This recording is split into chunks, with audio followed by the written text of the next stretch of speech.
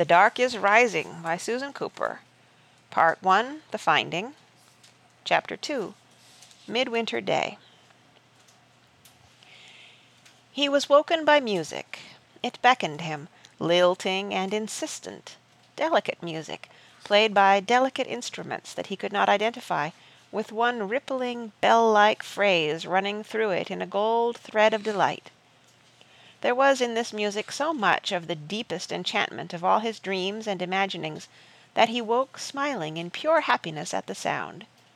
In the moment of his waking it began to fade, beckoning as it went, and then as he opened his eyes it was gone. He had only the memory of that one rippling phrase still echoing in his head, and itself fading so fast that he sat up abruptly in bed and reached his arm out to the air as if he could bring it back.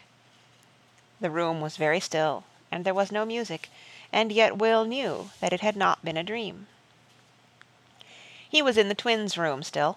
He could hear Robin's breathing, slow and deep, from the other bed. Cold light glimmered round the edge of the curtains, but no one was stirring anywhere. It was very early. Will pulled on his rumpled clothes from the day before and slipped out of the room. He crossed the landing to the central window and looked down. In the first shining moment he saw the whole strange familiar world, glistening white. The roofs of the outbuildings mounded into square towers of snow, and beyond them all the fields and hedges buried, merged into one great flat expanse, unbroken white to the horizon's brim. Will drew in a long, happy breath, silently rejoicing. Then very faintly he heard the music again, the same phrase. He swung round, vainly searching for it in the air, as if he might see it somewhere like a flickering light. "Where are you?" It had gone again, and when he looked back through the window he saw that his own world had gone with it. In that flash everything had changed. The snow was there as it had been a moment before, but not piled now on roofs or stretching flat over lawns and fields. There were no roofs. There were no fields. There were only trees. Will was looking over a great white forest, a forest of massive trees, sturdy as towers and ancient as rock. They were bare of leaves, clad only in the deep snow that lay untouched along every branch, each smallest twig. They were everywhere. They began so close to the house that he was looking out through the topmost branches of the nearest tree, could have reached out and shaken them if he had dared to open the window. All around him the trees stretched to the flat horizon of the valley. The only break in that white world of branches was away over to the south, where the Thames ran. He could see the bend in the river marked like a single stilled wave in this white ocean of forest, and the shape of it looked as though the river were wider than it should have been. Will gazed and gazed, and when at last he stirred he found that he was clutching the smooth iron circle threaded onto his belt. The iron was warm to his touch. He went back into the bedroom. "Robin," he said loudly, "wake up." But Robin breathed slowly and rhythmically as before, and did not stir. He ran into the bedroom next door, the familiar small room that he had once shared with James, and shook James roughly by the shoulder. But when the shaking was done, James lay motionless, deeply asleep. Will went out onto the landing again and took a long breath, and he shouted with all his might, "Wake up! Wake up, everyone!" He did not now expect any response, and none came. There was a total silence as deep and timeless as the blanketing snow. The house and everyone in it lay in a sleep that would not be broken. Will went downstairs to pull on his boots and the old sheepskin jacket that had belonged, before him, to 2 or 3 of his brothers in turn. Then he went out of the back door, closing it quietly behind him, and stood looking out through the quick white vapor of his breath. The strange white world lay stroked by silence. No birds sang. The garden was no longer there in this forested land, nor were the outbuildings, nor the old crumbling walls. There lay only a narrow clearing around the house now, hummocked with unbroken snowdrifts before the trees began, with a narrow path leading away. Will set out down the white tunnel of the path, slowly, stepping high to keep the snow out of his boots. As soon as he moved away from the house, he felt very much alone, and he made himself go on without looking back over his shoulder, because he knew that when he looked, he would find that the house was gone. He accepted everything that came into his mind without thought or question, as if he were moving through a dream. But a deeper part of him knew that he was not dreaming. He was crystal clear awake in a midwinter day that had been waiting for him to wake into it since the day he had been born, and, he somehow knew, for centuries before that. Tomorrow will be beyond imagining. Will came out of the white-arched path into the road, paved smooth with snow and edged everywhere by the great trees, and he looked up between the branches and saw a single black rook flap slowly past, high in the early sky.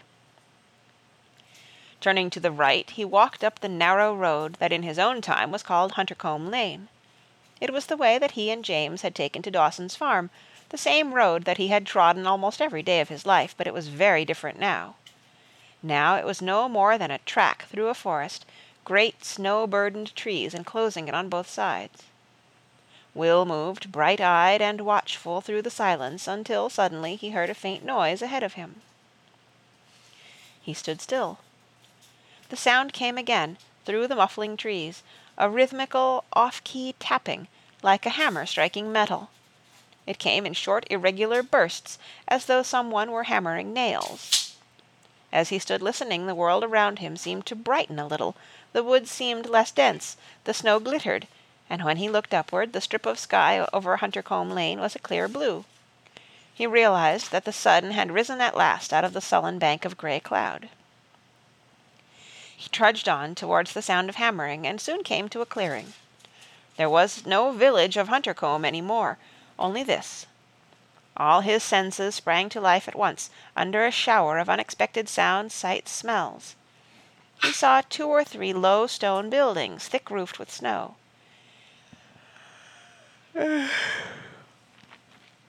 He saw blue wood smoke rising, and smelt it too, and smelt at the same time a voluptuous scent of new-baked bread that brought the water springing in his mouth. He saw that the nearest of the 3 buildings was 3-walled, open to the track, with a yellow fire burning bright inside like a captive sun. Great showers of sparks were spraying out from an anvil where a man was hammering.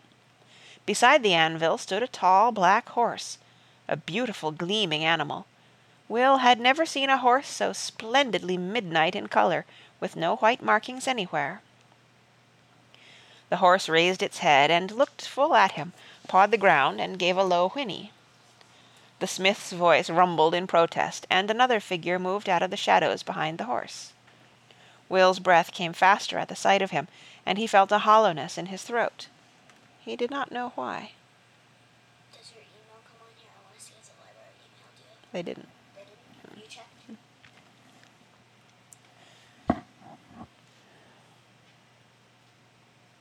I don't really know where I was. He did not know why, that's why. The man was tall and wore a dark cloak that fell straight like a robe. His hair, which grew low over his neck, shone with a curious reddish tinge. He patted the horse's neck, murmuring in its ear. Then he seemed to sense the cause of its restlessness, and he turned and saw Will.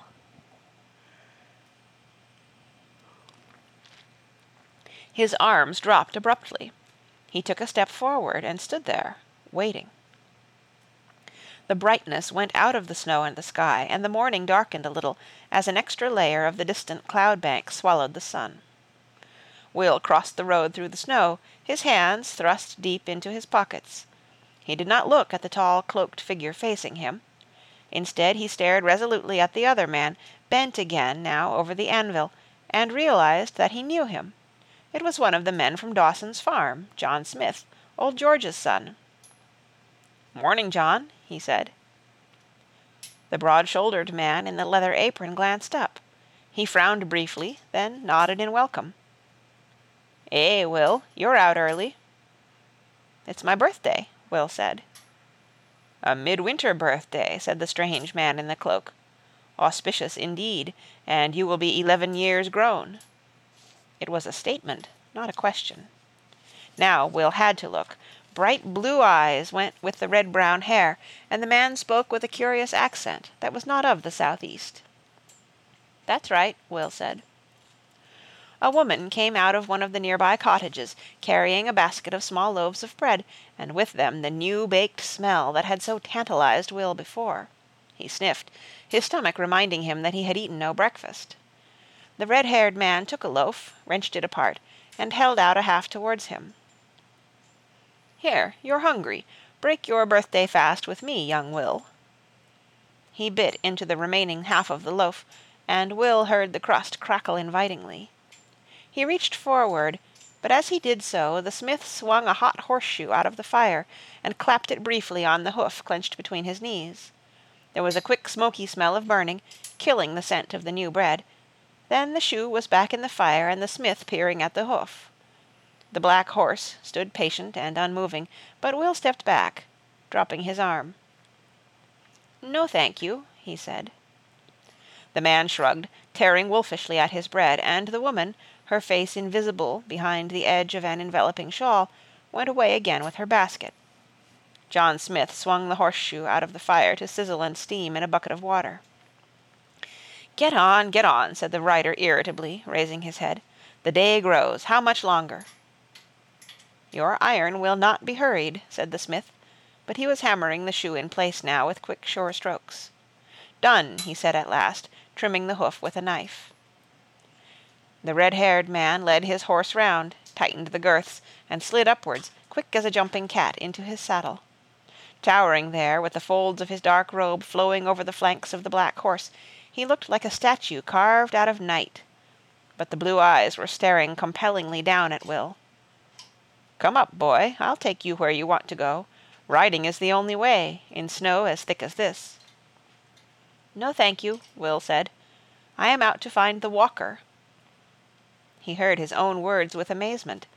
So that's it, he thought. "But now the rider is abroad," the man said, and all in one quick movement he twitched his horse's head around, bent in the saddle, and made a sweeping grab at Will's arm. Will jerked sideways, but he would have been seized if the smith, standing at the open wall of the forge, had not leapt forward and dragged him out of reach. For so broad a man, he moved with astonishing speed. The midnight stallion reared, and the cloaked rider was almost thrown. He shouted in fury, then recovered himself, and sat looking down in a cold contemplation that was more terrible than rage. "That was a foolish move, my friend Smith," he said softly. "We shall not forget." Then he swung the stallion round and rode out in the direction from which Will had come, and the hoofs of his great horse made only a muffled whisper in the snow. John Smith spat derisively and began hanging up his tools. "Thank you," Will said. "I hope—" He stopped. "They can do me no harm," the smith said. "I come of the wrong breed for that, and in this time I belong to the road, as my craft belongs to all who use the road. Their power can work no harm on the road through Hunter's Combe. Remember that for yourself." The dream state flickered, and Will felt his thoughts begin to stir. "John," he said, "I know it's true I must find the walker, but I don't know why. Will you tell me?" The smith turned and looked directly at him for the first time, with a kind of compassion in his weathered face. "Ah, no, young Will. Are you so newly awake? That you must learn for yourself, and much more this your first day." "First day?" said Will. "Eat," said the smith. "There is no danger in it, now that you will not be breaking bread with the rider. You see how quickly you saw the peril of that, just as you knew there would be greater peril in riding with him. Follow your nose through the day, boy, just follow your nose." He called to the house. "Martha!" The woman came out again with her basket. This time she drew back her shawl and smiled at Will, and he saw blue eyes like the rider's, but with a softer light in them. Gratefully he munched at the warm, crusty bread, which had been split now and spread with honey. Then beyond the clearing there was a new sound of muffled footfalls in the road, and he spun fearfully around.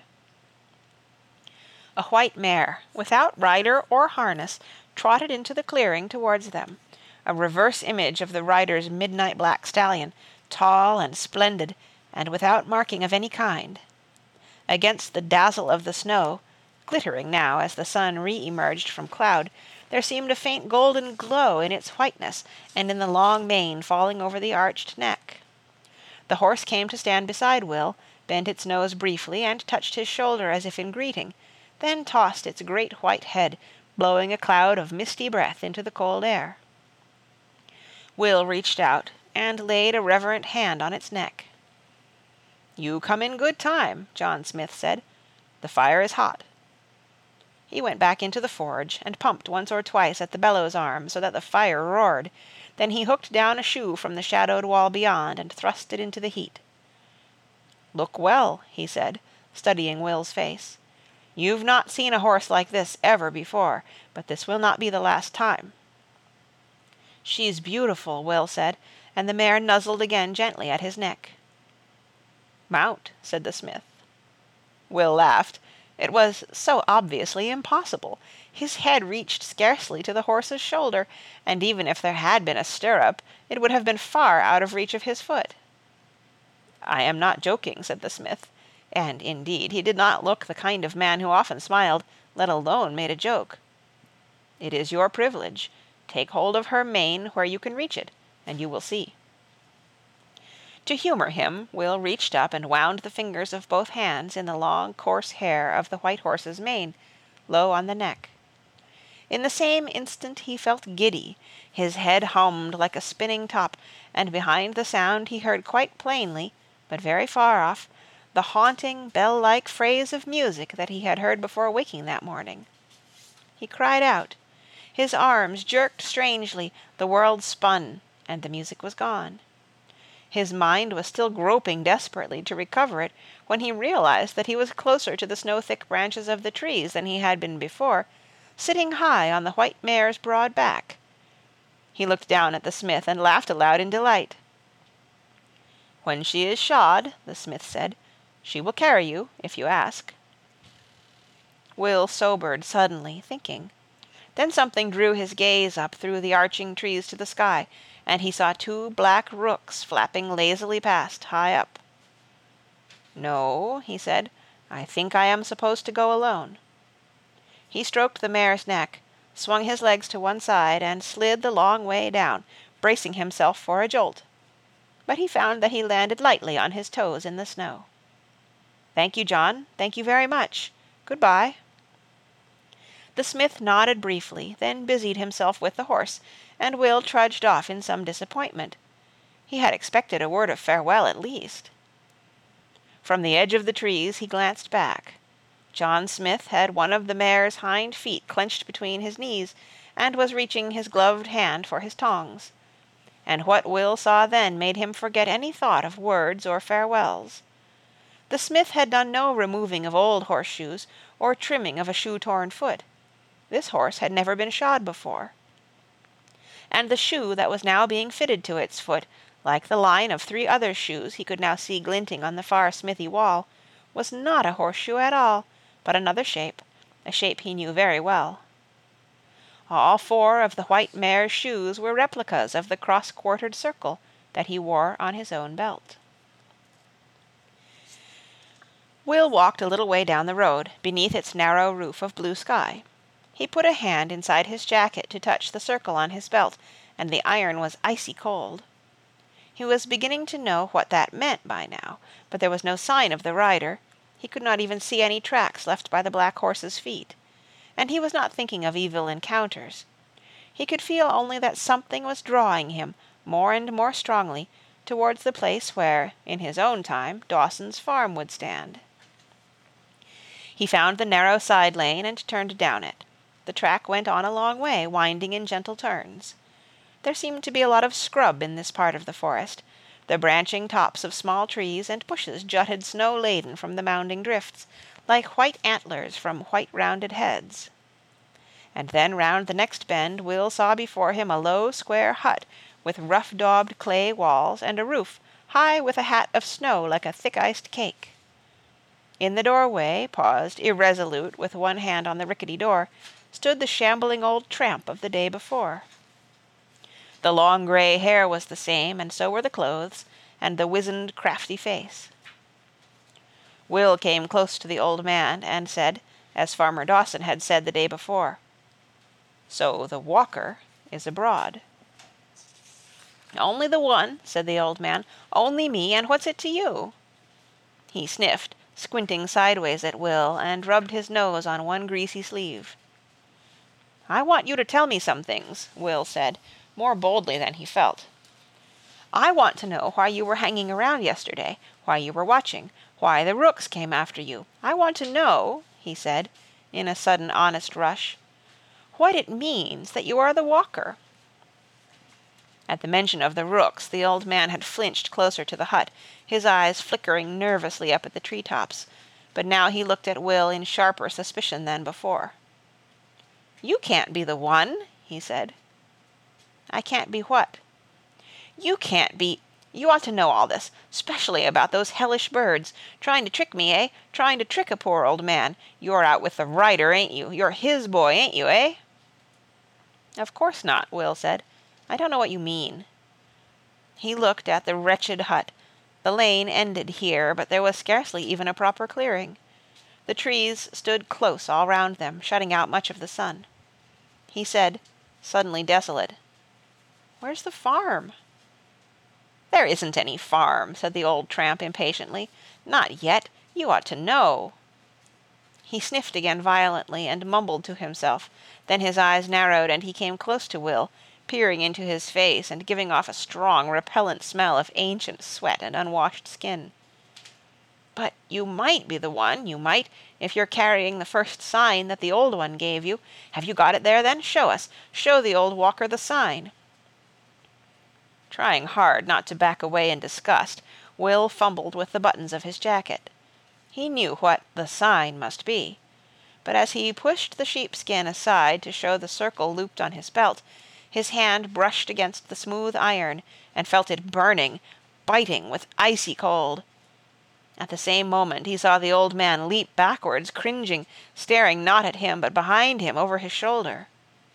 Will swung round and saw the cloaked rider on his midnight horse. "Well met," said the rider softly. The old man squealed like a frightened rabbit, and turned and ran, blundering through the snowdrifts into the trees. Will stood where he was, looking at the rider, his heart thumping so fiercely that it was hard to breathe. "It was unwise to leave the road, Will Stanton," said the man in the cloak, and his eyes blazed like blue stars. The black horse edged forward. Will shrank back against the side of the flimsy hut, staring into the eyes, and then with a great effort he made his slow arm pull aside his jacket, so that the iron circle on his belt showed clear. He gripped the belt at its side.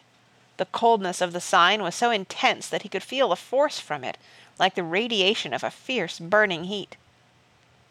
And the rider paused, and his eyes flickered. "So you have one of them already." He hunched his shoulders strangely, and the horse tossed its head. Both seemed to be gaining strength, to be growing taller.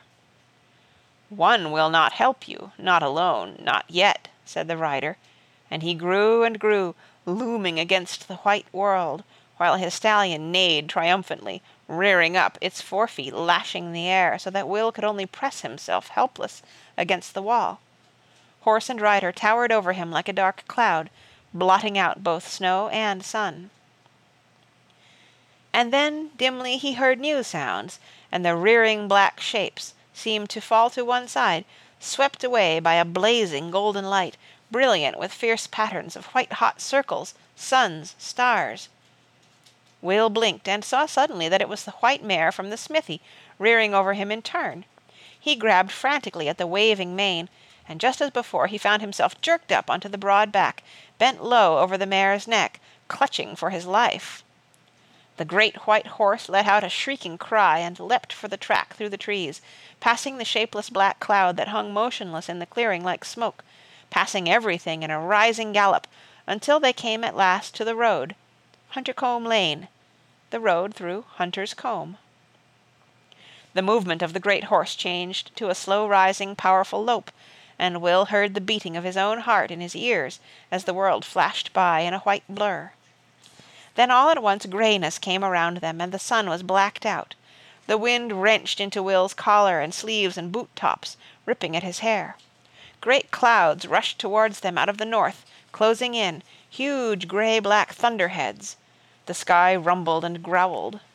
One white-misted gap remained, with a faint hint of blue behind it still, but it too was closing, closing. The white horse leapt at it desperately. Over his shoulder Will saw swooping towards them a darker shape even than the giant clouds, the rider, towering immense, his eyes two dreadful points of blue-white fire. Lightning flashed, thunder split the sky, and the mare leapt at the crashing clouds as the last gap closed. And they were safe.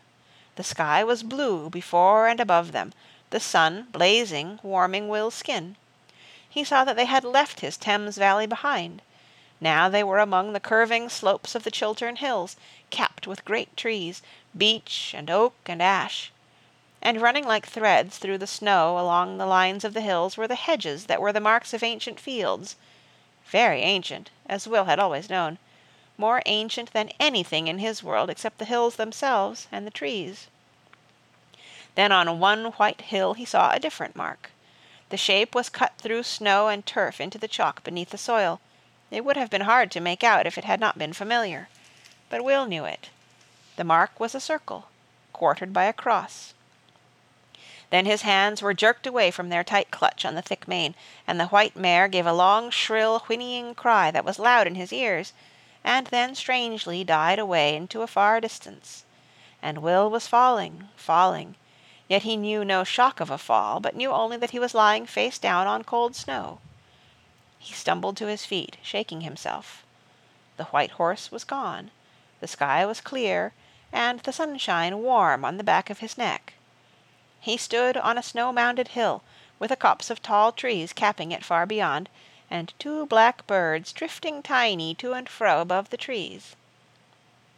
And before him, standing alone and tall on the white slope, leading to nowhere, were two great carved wooden doors. End of chapter 2.